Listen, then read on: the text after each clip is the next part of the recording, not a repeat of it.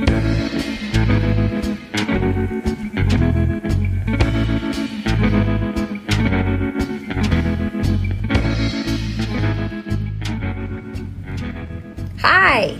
it is Monday evening. Welcome to another episode of Chapter Chat. I am Carrie Ebert, and my friend Mike from Grow Now Therapy is going to be joining us here in just a minute. So I want to thank you for taking the time to join us. We are very excited. We are starting our new book tonight. This is our second book in our... There's Mike. Let me grab him. Get him on here. All right. So we'll get Mike on here. Hey. Oh, I love it. I love it. Oh, this is so exciting. So many awesome people. There he is. There we are. How's it going? You know, my favorite day of the week. I mean, I don't know what else to say. By far the best day of the week. And we are starting a new book. And I feel like starting this new book, you know, everything went so well with that first book. It was a great start. I think now starting the second book and moving into something a little bit more detailed into school reform, this has just reinvigorated me even more on these Mondays. I am so excited to chat about this book. I agree. And hello to anyone who's from Brazil. I'm just super excited. I have a pretty amazing following in Brazil. My practical book recently got translated into Portuguese. And so I did a training for all the SLPs in Brazil, and it was just so exciting. And so I've just been getting more and more followers from Brazil. So I'm super excited about that. That's amazing. Yeah. And even with these chapter chats on Mondays, I'm getting messages from people from all around the world. And it's really incredible what we're able to do on these Instagram lives. Someone reached out to me last week and actually said, "Hey, I'm from Finland. I went through a Finnish education, so I'm sure we can, have her on to chat about her experience." And that would be amazing. And knowing that we have listeners around the world, and I always look at the statistics from Spotify downloads and Apple Podcast downloads. And it's always incredible to see, the reach that we have, and we're only just starting, and this is really growing every week. It is. So if you're just joining us for the first time, the first 6 episodes of Chapter Chat, we read Paul Tuff's book, and it is called How Children Succeed. It was awesome. It was a really invigorating book and really got us talking a lot about the cognitive hypothesis and how it is really failing our students here in the United States. To what we're going to do with our new book is start talking about how education looks in a different country. So what do you think? We didn't read chapter 1. What we read this first week, Mike, was there were like 2 forewords, and then there was like an introduction. So it was quite a few pages. I took 4 pages of notes. So I feel like it was enough for one episode. What did you think of the beginning introductions and kind of the preface for this book? So they really went pretty far in depth into some of the problems that America has with our education system. And a lot of it really stems from No Child Left Behind had a lot of problems with it. And then Obama had his Race to the Top program, which I was a college student when this was happening. And now to learn sort of about some of the downfalls of it was really honestly, it was kind of quite shocking to kind of read what was instilled and what was part of that program. And, it obviously this is a biased book, talking about, Finland versus America and all of that, but seeing kind of what was in that program really kind of made me take a step back to really say, wow, a lot of the change and a lot of the problems we see in America's schools are really, yes, they're getting worse and worse every year now because of screens and the world we live in. But a lot of it is from some recent political reform. Right. And just to clarify, so there are 3 editions of Finnish Lessons, which is the name of our book. And the first edition was published in 2011. This 2.0, which is the version we're reading, was published in 2015. There is a 3.0 that was literally just released in January of this year. I had already purchased 2.0, so Mike and I went ahead and did this. I looked at what 3.0 was, and basically what the author did is say, here's how Finland is continuing to be successful. So I mean, I think that obviously it would be great to read the newest edition, but this is the one that we are reading. And so what I thought was fascinating, just like you said, it talked about, No Child Left Behind was 2001, and then Race to the Top 2009. That was education reform, and it just perpetuated the problems that we had with No Child Left Behind. The key ingredients of both of these programs, especially the Race to the Top, was increased testing and higher accountability, making teachers accountable for their students' success or lack thereof. And what was so fascinating is right up front, they start talking about what this book is, that in Finland, schools are a standardized testing free zone. Exactly. They don't do standardized testing. They do it one time in near the when it's close to graduation. And so what's so interesting is it said Finland has taught us that a nation can consciously build an admirable school system if it pays close attention to, are you ready for this, shocker? The needs of children. Oh, look at that. Look at that. If we paid attention to the needs of children, if it selects and prepares educators well, and if it builds educational communities that are not only pretty to look at, right? We're not talking about these beautiful buildings that win awards for architecture, but that are also conducive to the joys of teaching and the joys of learning. Powerful stuff. Yep. And here we have a great comment. Imagine the billions of dollars we could pay our teachers without paying for tests. This is 100% true. And if you knew the amount of money that goes into these tests, it's because these tests always come from these huge, massive corporations like a Pearson's or a Lingua Systems, whatever it may be. So if you only knew the amount of money that went into these testings, into the creation of the testings, making sure that they're valid, they're reliable, all the science behind them, and everything else, it's really insane. But another point to make is Finland is this standardized testing free zone, but they do have standardized testing towards the end of high school. So there is some standardized testing, but it's right around the time of graduation. Right. But the important thing to note is that students in Finland who go all these years without standardized testing, when they do finally go through standardized testing, they are highly competitive against the rest of the world, and they score very high, and they go on to great success. Right. So this whole idea, and this is what was talked about in the very beginning of this book, is that, Americans, we have this love affair, if you will. That's what I would call this love affair with the cognitive hypothesis, right? So what we have done is said, okay, we need to test more. We need to start sooner, right? This whole idea of great inflation. We have, 4-year-olds who are trying to learn to read and write, which is so developmentally not even close to appropriate.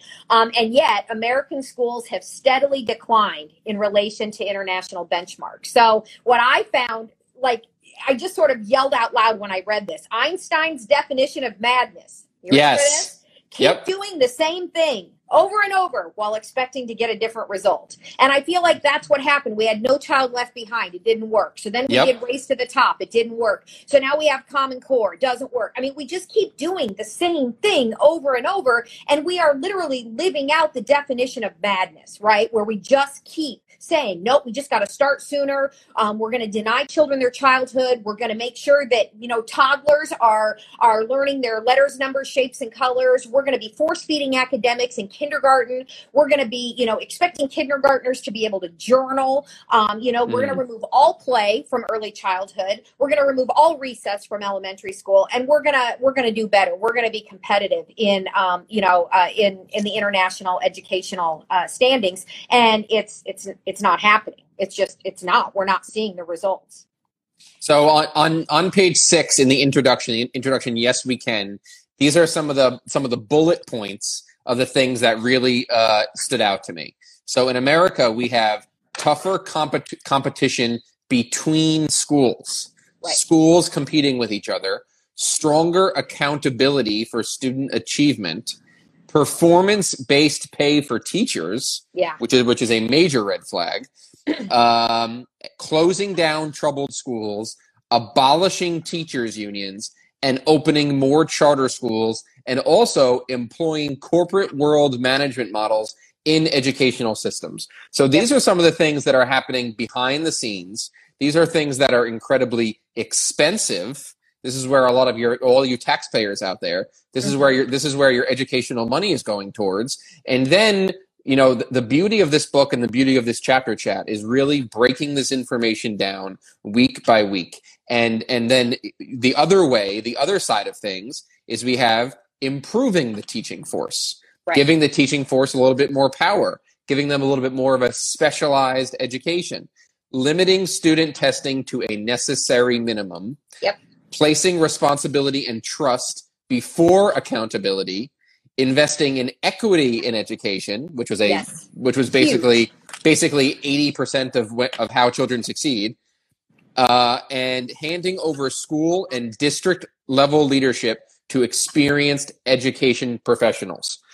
There you go. How huge is that? That maybe politicians shouldn't be making regulations related to education. Maybe people who are educators should have a pretty significant role in that. So that was what I had highlighted on that page too. And so what I love then is they go right into then what Finland has been able to do and why, we need to look at Finland's educational system is to give us a way to consider improving our own education system.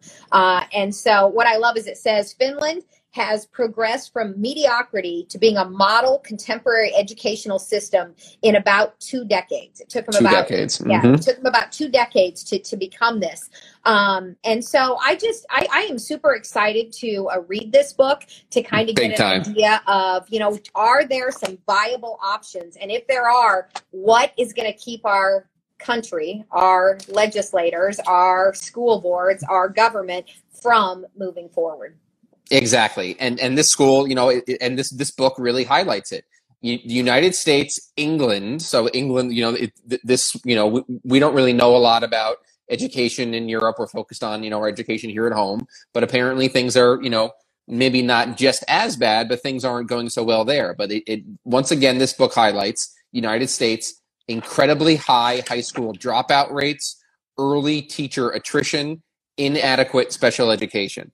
So Finland is an international high performer in commerce, technology, sustainable development, good governance, prosperity, gender equality, and what do you know, child well-being. Look at that. Look at that. So you can, a lot of people will say, oh, they've taken this progressive approach. They've taken this liberal approach. Giving teachers a lot of the power, they're not focusing enough on academics. They're not taking the education as seriously. But people are graduating from high school in Finland incredibly prepared for what's to come, and it reinvigorated the Finland economy. And it's really, really incredible how and they talked about Nokia being one of the big companies in Finland that's really driven the economy. But this rise in education and this change has sparked Finland amongst all of the world powers. And if you think about it, if we fix the education in America today, what's it going to do for the economy? What's it going to do for small business? What's it going to do for the achievement gap and the income gap and all of these issues? It's only going to improve everybody. Even if you're someone who already sends your child to an expensive private school and you have a child who's highly successful, this changing education and following this, the title of this chapter is Yes, We Can Learn from One Another. So they want us to learn from their changes. They want us to learn. If we instill these changes here in America, it's going to improve everybody, not just lower class, middle class. It's going to improve the entire base. And America being a superpower, it's going to improve the entire global economy.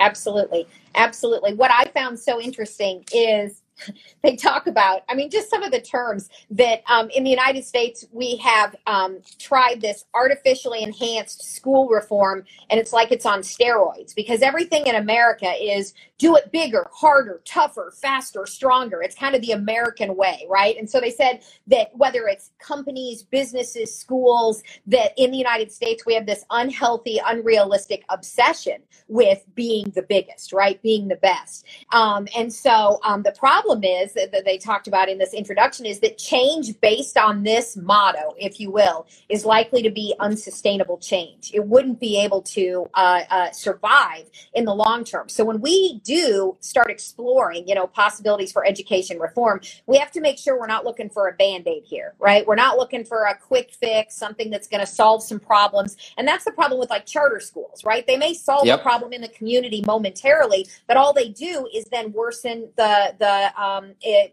economy, the culture, if you will, in the public schools, right? So we have to stop. I mean, when we have, school administrators sending their own children to private schools, but they're school administrators in public school, what does that say? What message does that send?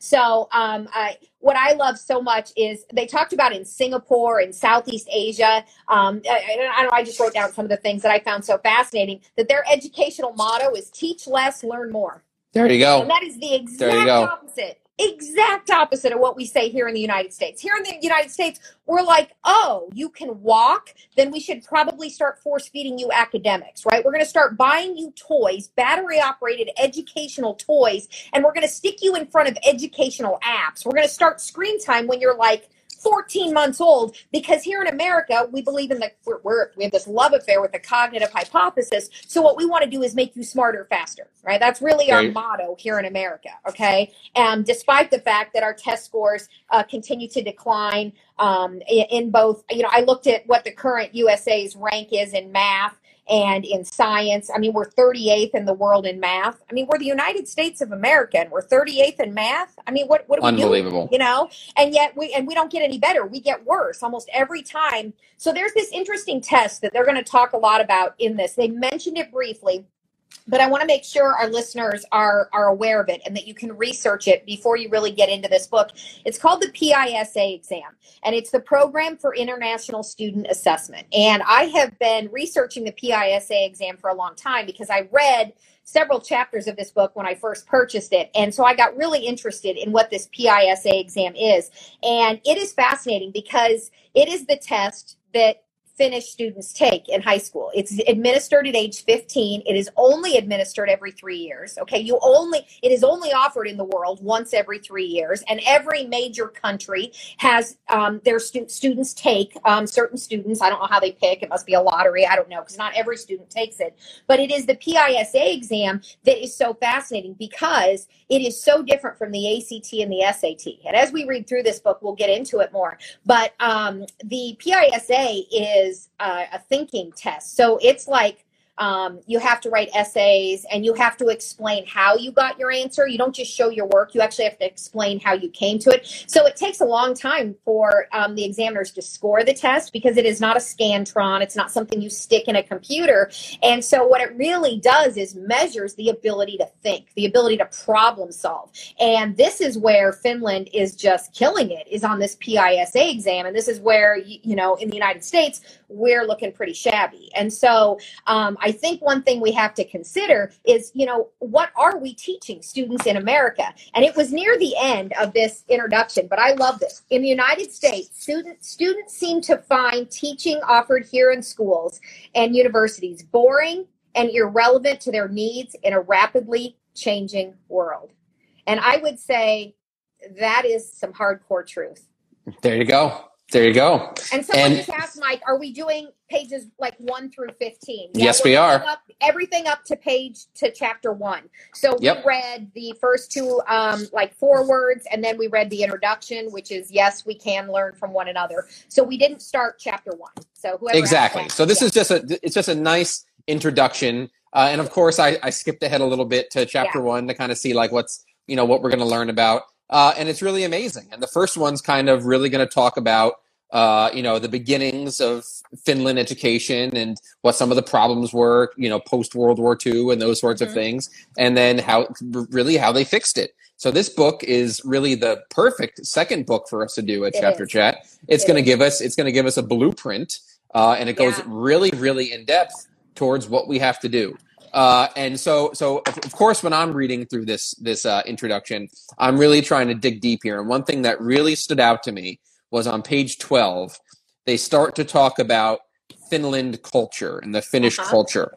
And they started to talk about how, it was almost natural for them to create this new education, because what they say here is that fairness, honesty, and social justice are deeply rooted in the Finnish way of life. So people have a strong sense of shared responsibility, not only for their own lives, but for the lives of others. Yeah. And fostering the well-being of children starts before they are born. So when I'm reading that, what do you think pops into my mind when I'm reading that? Fairness, honesty, shared responsibility. These are varied experiences, interpersonal relationships, executive functioning. The Finnish culture, the Finnish way of life, the way they're describing it is they are basically setting their children up for executive functioning development. When you have a culture that has shared responsibility, where you're focused on the well-being of your own life, or you're focused, it's all about executive functioning, the well-being of your own life, but also perspective taking, social relatedness, social responsibility, you're focused on the lives of others. So obviously these children, and they're very focused on the well-being of children. Obviously, I really don't think that they're throwing all of these baby Einstein toys at these kids. No. They're getting them there. This is a true culture where you know your neighbor, you know your neighborhood, you go to the local parks, you get involved. Clearly, this is a true community. So it went a little bit in depth into Finland. So basically, the country of Finland is about the size of Minnesota. So that kind of sets it off in your head there. Obviously, it's very small. And another thing that they also pointed out was that there's obviously not as much diversity as there is in the United States. Right. It's not exactly the melting pot. But he did say, because it was in his updated to this second edition, that it is becoming more and more diverse from when he wrote the first version of the book. So it was interesting to read. And I just want to point out that the author, his name, do you know how to pronounce it? Is it Pasi? Pasi, yep. Pasi Sahlberg, and he is the leading authority on Finland's educational reform, and he now works for the World Bank. Is that right? Yeah. I mean, I looked him up online. I Googled, I don't know, isn't Google a wonderful thing that can be like, I wonder what Pasi looks like. So I get on there, and then because I was in the middle of reading he's a Harvard professor. Yeah, he's amazing. Yeah. I start reading and I can't get off of the internet now because I'm like, oh my gosh, this guy is brilliant. Amazing. I mean, and he's so caring. And so is it okay, Mike, if I just, there's two things I want to point out that just kind of blew my mind, okay, about Finnish education. One is that special education in Finland is not considered like a stigma. It is not something that you have to plan for. Yes. They said that well over half of Finnish 16-year-olds have had some sort of special education, personalized help, or individual guidance during their time in school. And as a parent of an autistic child, Aaron is 16, so I'm looking at this going, okay, half of Finnish 16-year-olds have had a special education.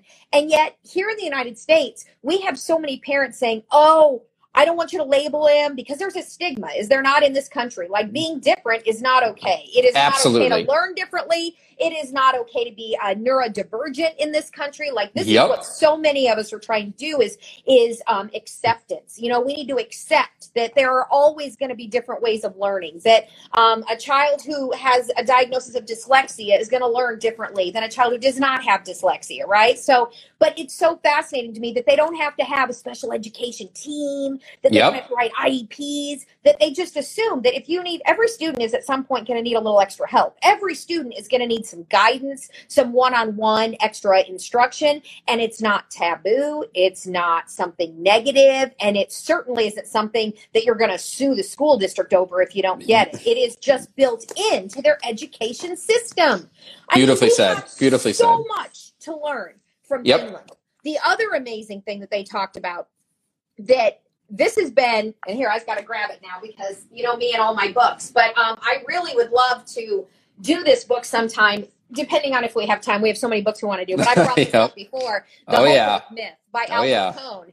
And Alfie Kohn is kind of a rebel in the educational world, but I love it says, in Finland, teachers teach less. Are you hearing this? And students spend less time studying, both in and out of school, than their peers in other countries. So yet they perform very high on those final standardized tests. Think about that. Think about that. Is homework, you know, I think I mentioned maybe last week or 2 weeks ago that, you know, we have kindergartners in this country who are sent home a packet of homework on Monday, and that packet of homework is to be turned in on Friday. Do any of you listeners have kindergartners? Can any of you attest to this, that this is what is happening? I hear this all the time, you know, from friends and family about the amount of homework that their 5-year-old is doing. And so I just am always blown away by that because we know that's not developmentally appropriate for a 5-year-old to come home after being in school 8 hours. You know, when you and I went to kindergarten, at least it was half day, right? At least it was 3.5 hours. Now they're in school all day, very limited amount of free play, very limited amount of recess, and then they're going to come home and do homework on top of it. I mean, what I don't know. I don't even know what to say about this. Unbelievable. So, so number 10 here on page 14 really sums it up. So here all of the factors that are behind Finnish school success seem to be the opposite of what is taking place in the United States and much of the rest of the world, where competition, test-based accountability, standardization, and privatization seem to dominate. So here's the thing. The thing that really stood out to me about this introduction is that in Finland, the power goes towards the educators. For some reason in America, that seems to be the backwards flip here. So before, I wanted to highlight something. So basically, right here on page 9, the third aspect of change is a systemic development of respectful and inspiring working conditions for teachers and principals. And Finland pays its teachers well. The teachers control the curriculum, student assessment, school improvement, and community involvement. So, which is that whole varied experiences thing. But one of the things I love about being a speech and language pathologist is really just the whole field and the crew of SLPs. So there's probably more SLP Facebook groups than any other career in the world. We have speech pathologists at large. There's speech pathologists in schools, articulation, private practice, SLP Uncensored, all those people. So there you go. So there's so many SLP groups. This is what we do. We band together. We share our ideas. We share the downtimes. I remember pre-pandemic, we had the whole SLPs crying in their car thing, all that stuff going on. You know, there's all this crazy SLP stuff, and the way that we all band together and we support each other is what I love the most about this field, and of course, everything else we do, of course. But that's why I have to say, isn't it amazing what living in the digital age allows? Because I know we do talk about excessive passive screen time experiences are creating, you know, huge issues for our young children with developing nervous systems. But how grateful we have to be. Technology itself is not inherently bad. And we always have to remember that, because there's so many people, and I talk a lot about technology and excessive screen time. Because I talk about it all the time. All the time. I know. You're probably like, here goes Terry again. You saw my screen time plan. Again. But the point is that in technology itself is not inherently bad. It's how you use it. And it's how it interferes with child development. It's what it displaces in child development. That's where we should be concerned. But look how beautiful it is that we can talk to someone from Singapore and Texas Speech Mom. She made a comment that I just have to reiterate. She said she has a beautiful daughter, and you need to follow, if you're an SLP, you need to follow Texas Speech Mom. She's amazing. But she said her daughter has nightly homework in preschool.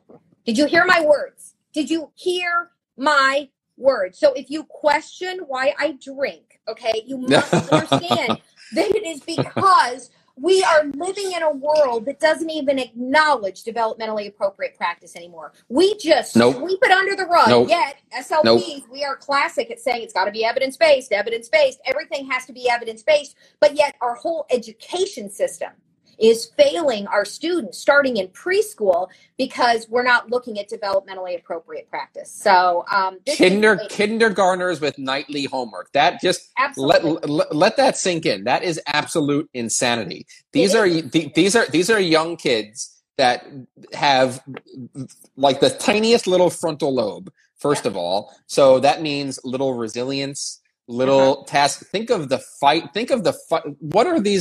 What are these kindergartner teachers? Well, not the teachers, but this whole system we've created now. Right. Think of all the fights that this starts now at home, where the parents are making them get all their work done just because parents know that they have to get their work done.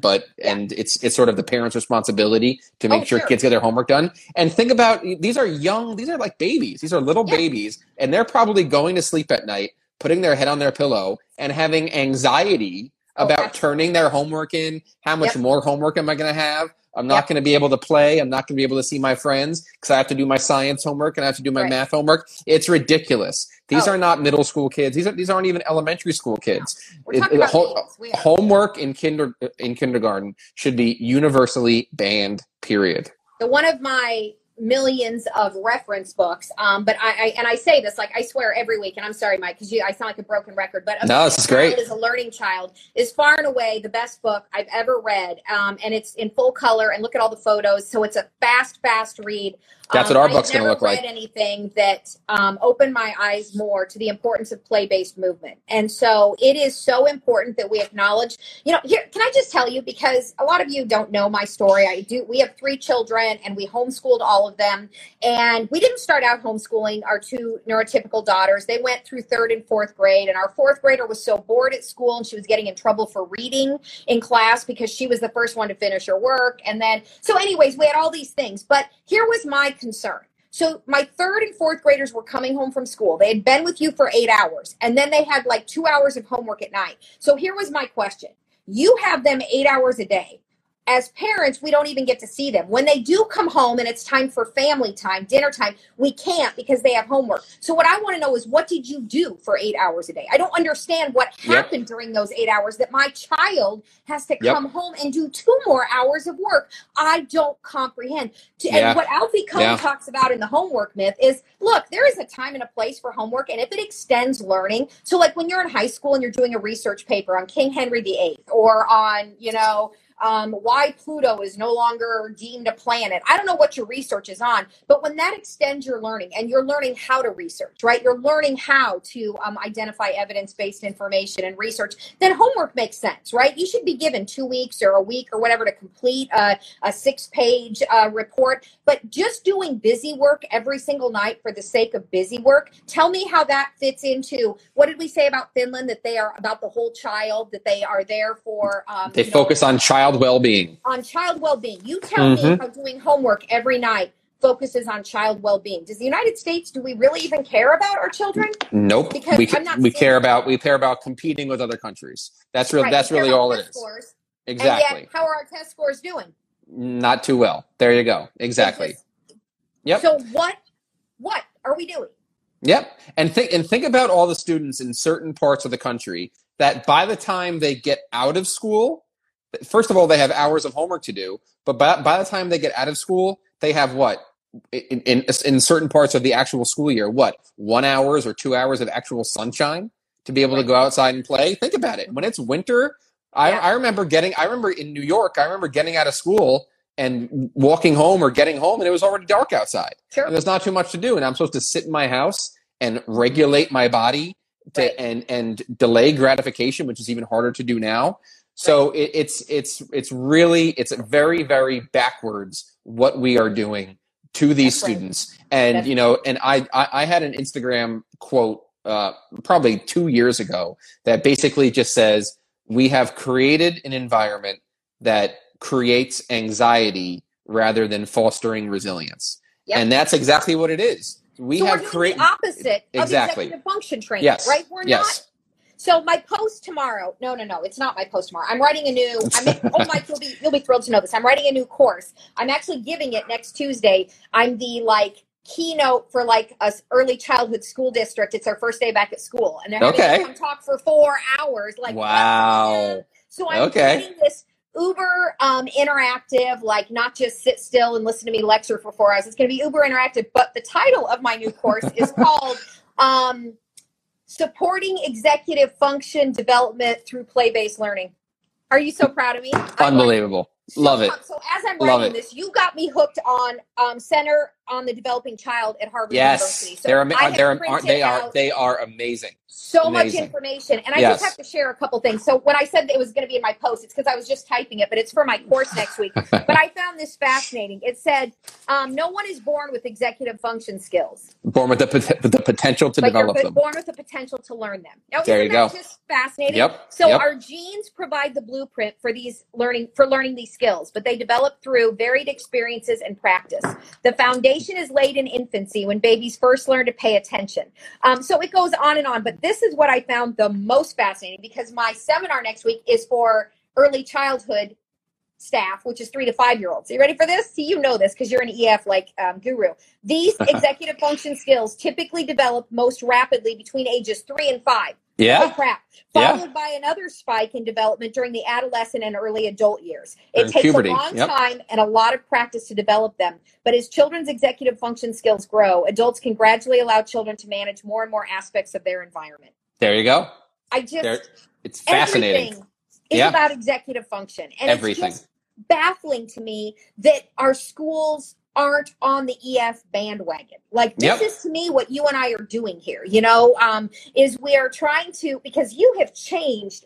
I mean, I just can't even tell you how much I've already learned from you and helping me to understand that all of these foundation skills are actually EF skills, right? That's exactly what it is. Executive function skills. So it's executive functioning, always. Even though they may not come right out, because this is what we're finding is the author, Paul Tough, in this book, he did use EF occasionally, but he also used character and non-academic skills. And, there's all these words, these terms. But what I think you and I need to stick to our guns with is calling them executive function skills. No matter what the authors call them, you and I know that those foundation skills for learning and development are executive function, prefrontal cortex skills.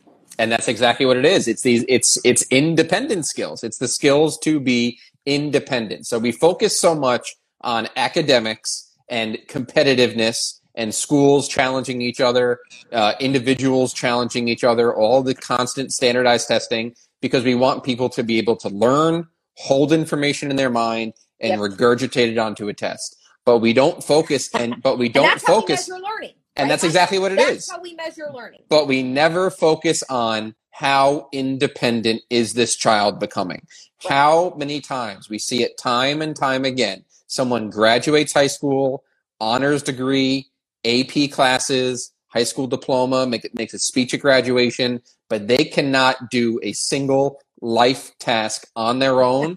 They go to college and they drop out their first semester. That is probably... that's so much of my caseload of what I work with within my private practice is kids who were successful in high school, they go to college, and things don't work out for them because nobody ever focused on executive functioning, and academics got them nowhere.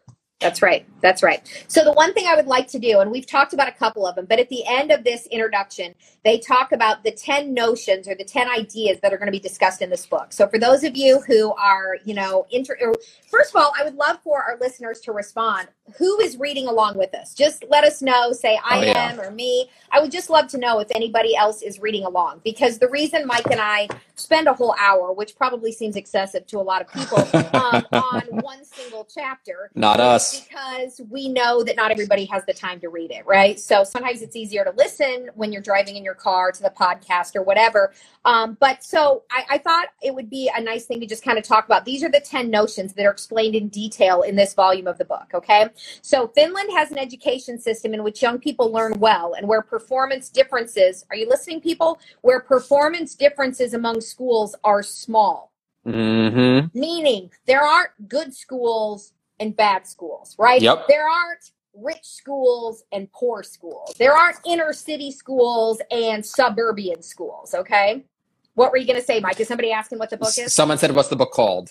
Yep, it's called but we have a lot of people reading along, and people Finish Lessons 2.0. Finish Lessons 2.0, exactly. Again, if you want to buy 3.0, I just don't know how different it is. It literally just came out this year, and I had already purchased 2.0, so we're going off that one. So I love the idea that we could we could have a conscious decision to say we want education or we want our schools to be not so variable, not have good schools, quote, good schools and quote, bad schools. But what I love is the second point that the author says is this has not always been so. So what I love so much is they're going to tell us, okay, so if you used to have high quality schools and not very good schools, how did you get to this point where there are not huge performance differences? In Finland, teaching is, are you ready for this? Do we have any teachers on? Tell me if you're a teacher. I have to know.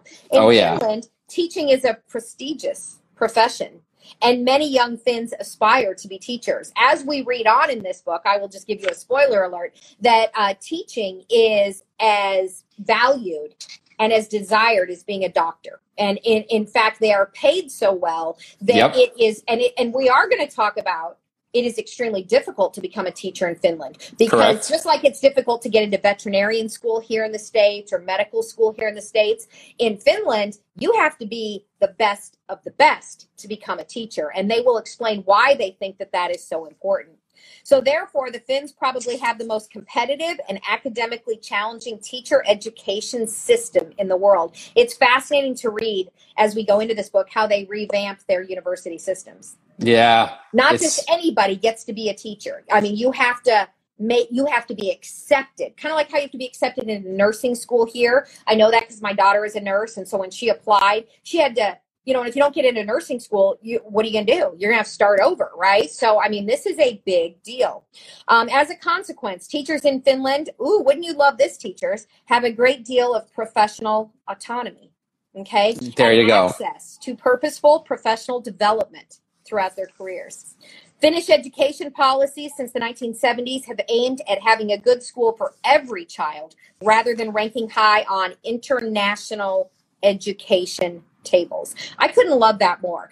We shouldn't be in this competitive mode. We should be in this for our children because the United States culture is different from the culture in Finland. And that's what I love. In this book, the author says, don't try to be copycats. Like, you're not going to be able to replicate every single thing that we have done here in Finland. What we're saying is you need to make a conscious decision to do what is best for students, for children, and to do what is best for teachers instead of saying, it's my political agenda to get through, right? There you go. Okay, a couple more points, Mike. Almost half, I told you this, of Finnish 16-year-olds have had some sort of special education or personalized help. In Finland, teachers teach less and students spend less time studying, both in and out of school. Finnish schools lack the census-based standardized testing, test preparation, and private tutoring that is common in the United States and the rest of the world. And the 10th thing, Mike already read this, all of the factors that are behind Finnish success seem to be the opposite of what is taking place in the United States. There you go. There you go. Yep. And the number one thing, and you touched on it, the number one thing that stood out to me from this introduction is that teacher autonomy and how much teachers and true educators are involved in the educational system. It's not politicians. It's not CEOs. It's not big business. A core curriculum. And I think that's what you guys are going to find so fascinating is the teachers are allowed to create their own. And what I love is they have this sense of community. And so the teachers within a school, they create their own curriculum together. Okay. Because again, different communities have different needs, right? So it's just so fascinating. And what I loved, I think my favorite quote from the whole first part that we read is, what's his name? Posse? Is that how we say it? Posse. Posse's grandma. Posse. Yeah. Posse's grandma. She had a great quote. And she said, he said, she told this to me when I was growing up. This was just a common thing she said. If we all think the same way, none of us probably thinks very much. There you go. And I just couldn't There love you that go. more, because what we want is not this common core curriculum. What we want is to capitalize on every student's gifts, because we all have talents. We all have gifts. We all have different ways of thinking. We all have different ways of processing information.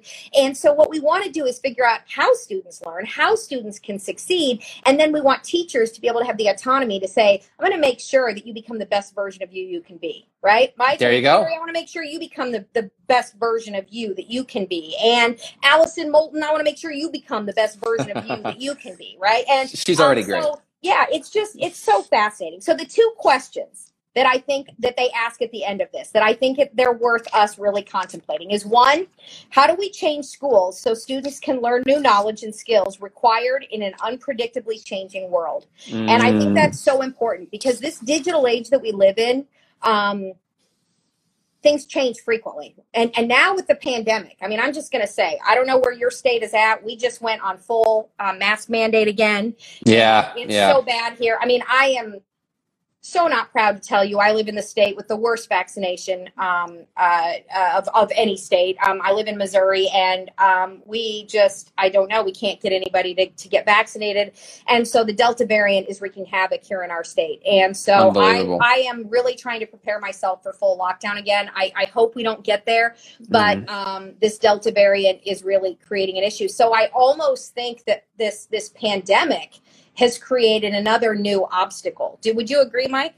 It certainly has. And I think this past year, and ever since this whole COVID issue came into play, we really have been able to take a step back and see what our education has been like. And parents were able to basically be classroom observers during virtual school. School came into the home during virtual school, and their sons and their daughters were sitting there taking school online, and parents could kind of sit back and listen to what the teachers were doing and listen to the flow and see their kids putting their heads down, see their kids going to YouTube and going to different websites on the computer. And it really gave parents a front seat to say, hey, is this really what my son and daughter should be doing? Yeah. You know, school was always something where kids got on the bus, they went to school, they came home, and we didn't really know exactly what was happening. But this pandemic really brought education to the forefront, because it brought education into the home. So we have to make sure that positive things come out of this experience, because one day, who knows when, one day this pandemic will be over and COVID will be a thing of the past. It's going to happen. Who knows when? Who knows when? Fingers crossed, sooner than later. But when it is, we have to look back and we have to say, education is a problem.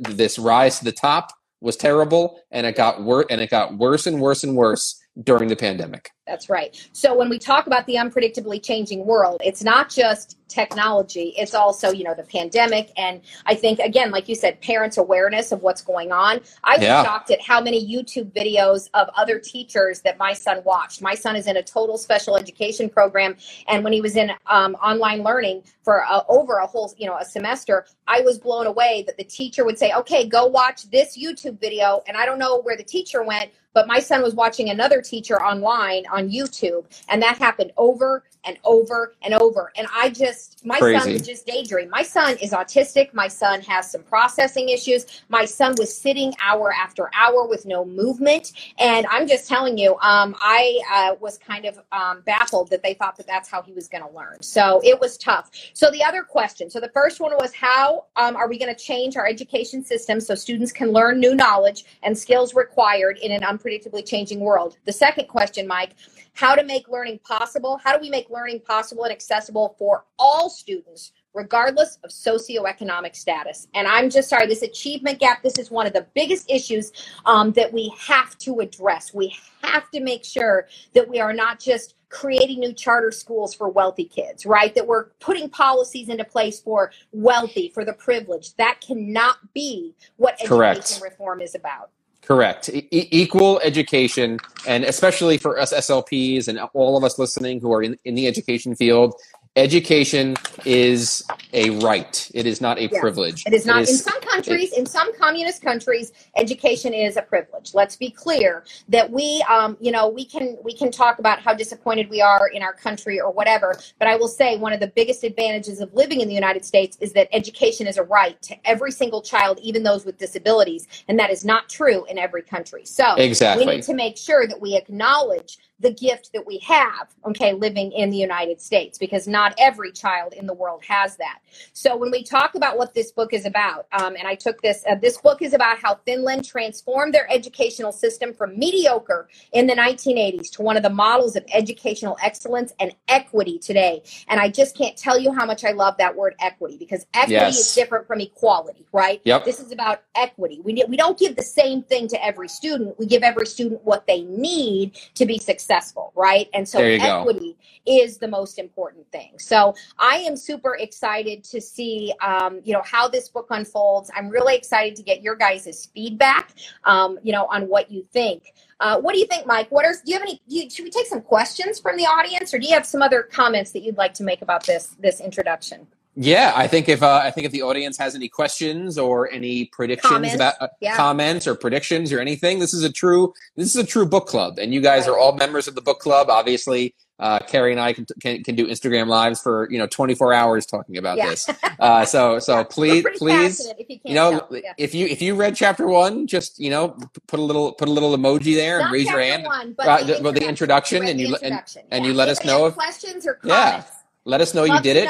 Love to know what you think. Because, again, while we're waiting for people to comment, what the United States has done, we've increased data collection and testing, increase in charter schools.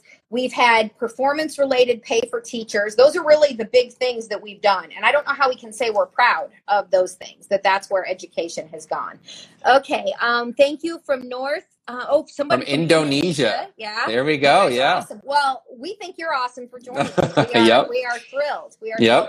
Mike, how's it going on the podcast? Are we getting people download the podcast too? A lot of downloads. I have been amazed by how many people are downloading us, and especially ever since now that we're on Apple Podcasts. Oh, okay. Like it was really popular on Spotify, and we were getting hundreds a day downloads and unique listens. Okay. Unique listens basically means it's a new person listening. It's not the same person going back to it. So it'll be over hundreds of new unique listens a day. And then now that we're on Apple, there's people in Japan listening to us, people in Australia. There's someone from Jamaica joining us tonight, and amazing. That this person from Jamaica is with us every week. Am I right? Yes, I believe so. I believe so. Yeah. All the people that have been with us from the very beginning. I just want to shout you guys out. The people, Allison Moulton. All you, I always see Goddard School Wayne on there. Okay, and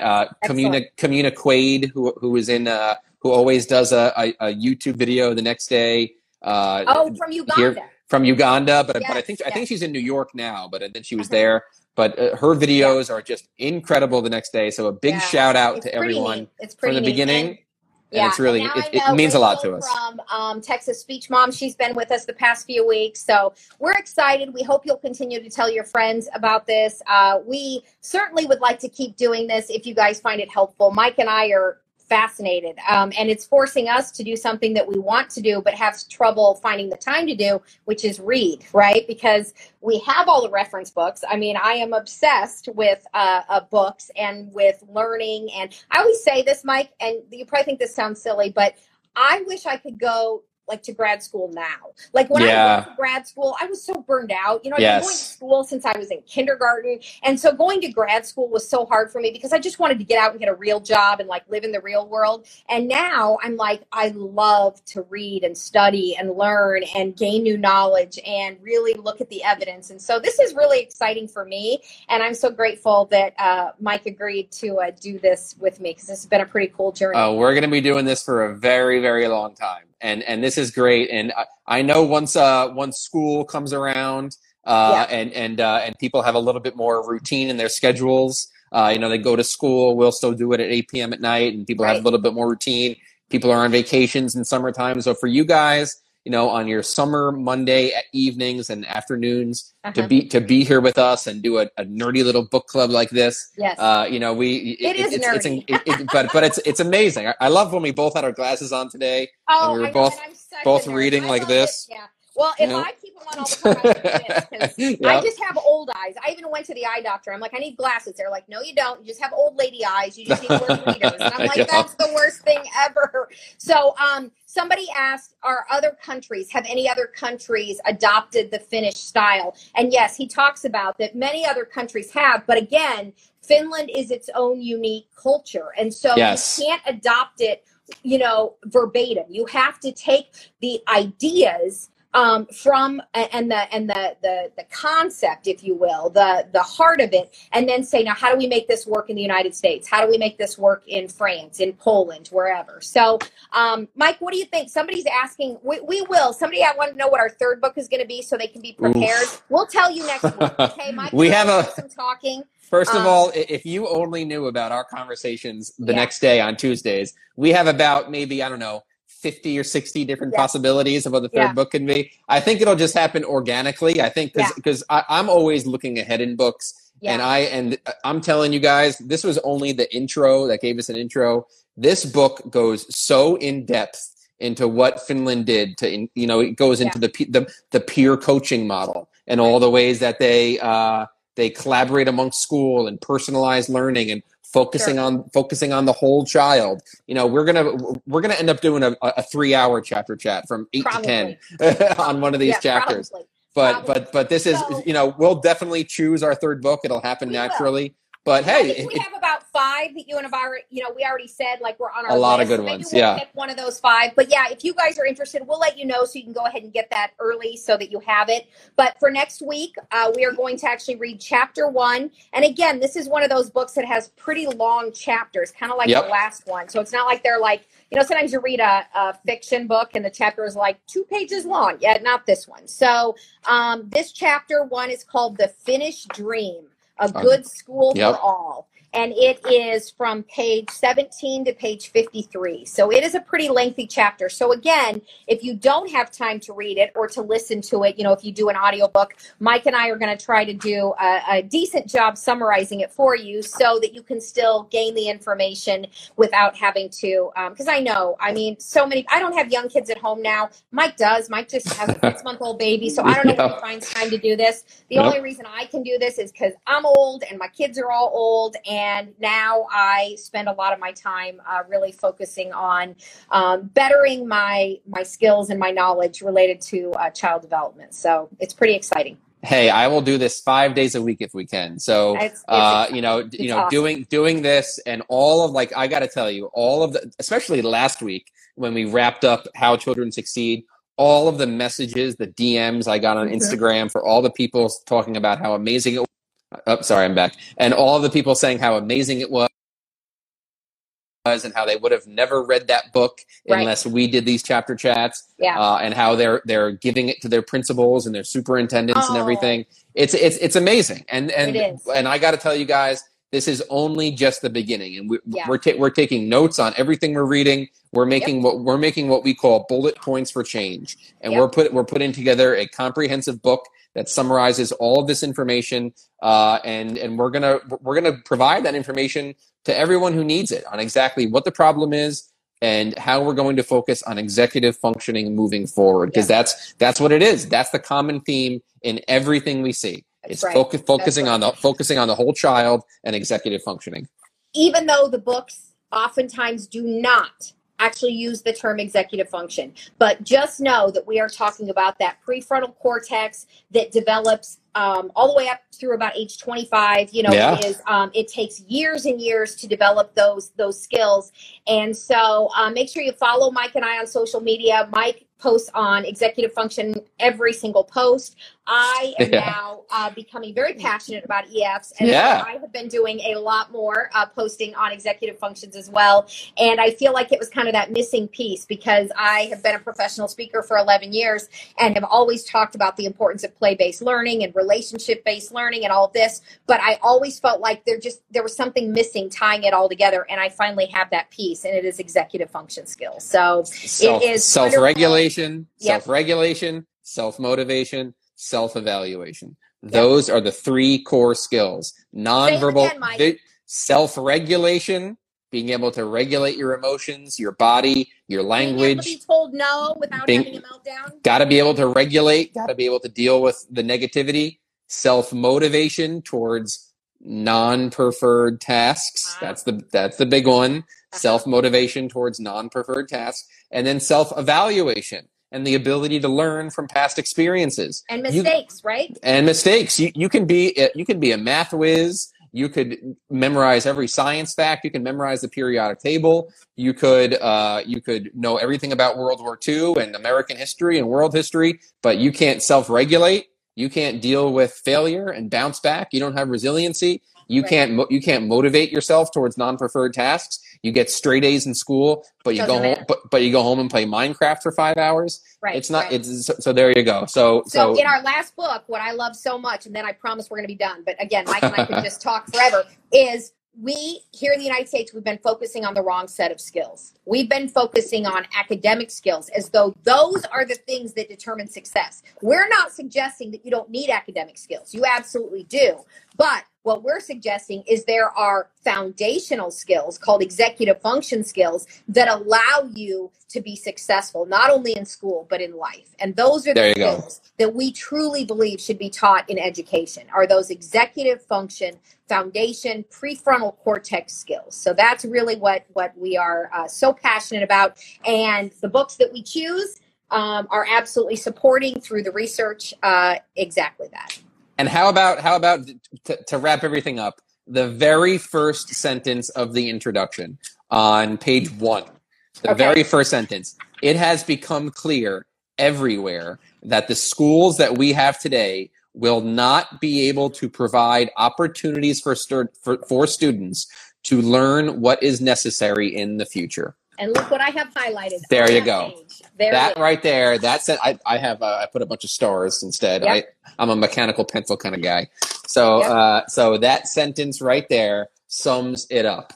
We are not in our schools today. Not only are we not focusing on executive functioning, which is a greater, there you go. Allison Moulton also highlighted it. There you go. So not only are we not focusing on executive functioning, which is the highest predictor we have of long-term life success and independence, but what we are teaching kids and having them become very anxious about and have other internal problems and external problems about the things that we're shoving down their throat with this cognitive hypothesis, making them dysregulated and anxious. It's not preparing them for the future. So the things that life. There you go. So the things that we're teaching on standardized testing, the things that we're constantly teaching in school have nothing to do with future careers. Think about that. Yep.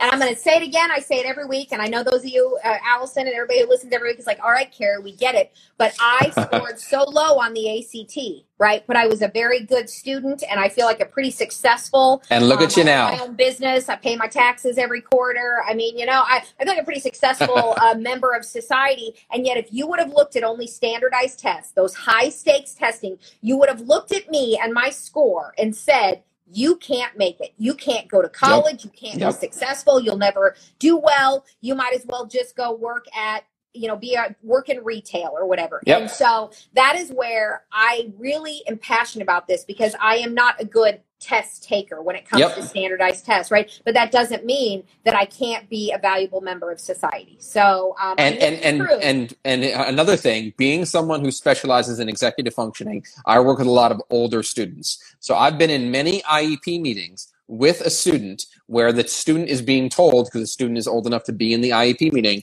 they're told, you know what? College is not for you. You know what? You should take a gap year. You know what? You should go instantly into working and get some experience, those sorts of things. Mm-hmm. Okay, well, you know that because you gave this child the self, and they had below average expressive and receptive. They're graduating, they still have some articulation issues. It's hard for them to read and write, those sorts of things. Okay, so you're telling them that they have to go take a minimum wage job because they couldn't acclimate to academia, those sorts of things. If you had actual executive functioning goals for this student, we could be sitting here having a much different conversation. A totally different conversation. There you totally go. Different. So I am so excited because it has really reshaped even my thoughts about my son, who is 16, who is autistic, who, just looking at his goals on his IEP, it just makes me realize nobody's addressing executive function. And Nobody. It is fascinating. So once again, if I ran the world, I would move next door to Mike. I would move to Pennsylvania, and he would seeing my son and helping me understand how to help my son on a weekly basis. That's for sure. So for now, I'm going to learn from Mike via this fabulous tool we have called the internet. And I'm so grateful to live in the digital age. Mike and I, one day, we're going to meet in person, and we're going to have a party when we do. That's going to be a day. Invited. That's going to be a day. Everyone's going to know. There's going to be an earthquake. Everyone's going to know. Yeah. It's going to be awesome. So you guys, we'll see you next week. If you are reading along with us, we're reading chapter 1, the very lengthy chapter 1. If you're reading along and you can't finish it, please no pressure. Regrets, no pressure. Nope. Mike and I will read it all, probably more than once. So we will take notes, and we will hopefully see you guys next week. So tell your friends. Tell your colleagues, and we'll see you next Monday night at 8 p.m. Eastern for another episode of Chapter Chat. That's right. See you guys next week, Chapter 1. Thanks, Mike. Take care. See you guys. Bye-bye.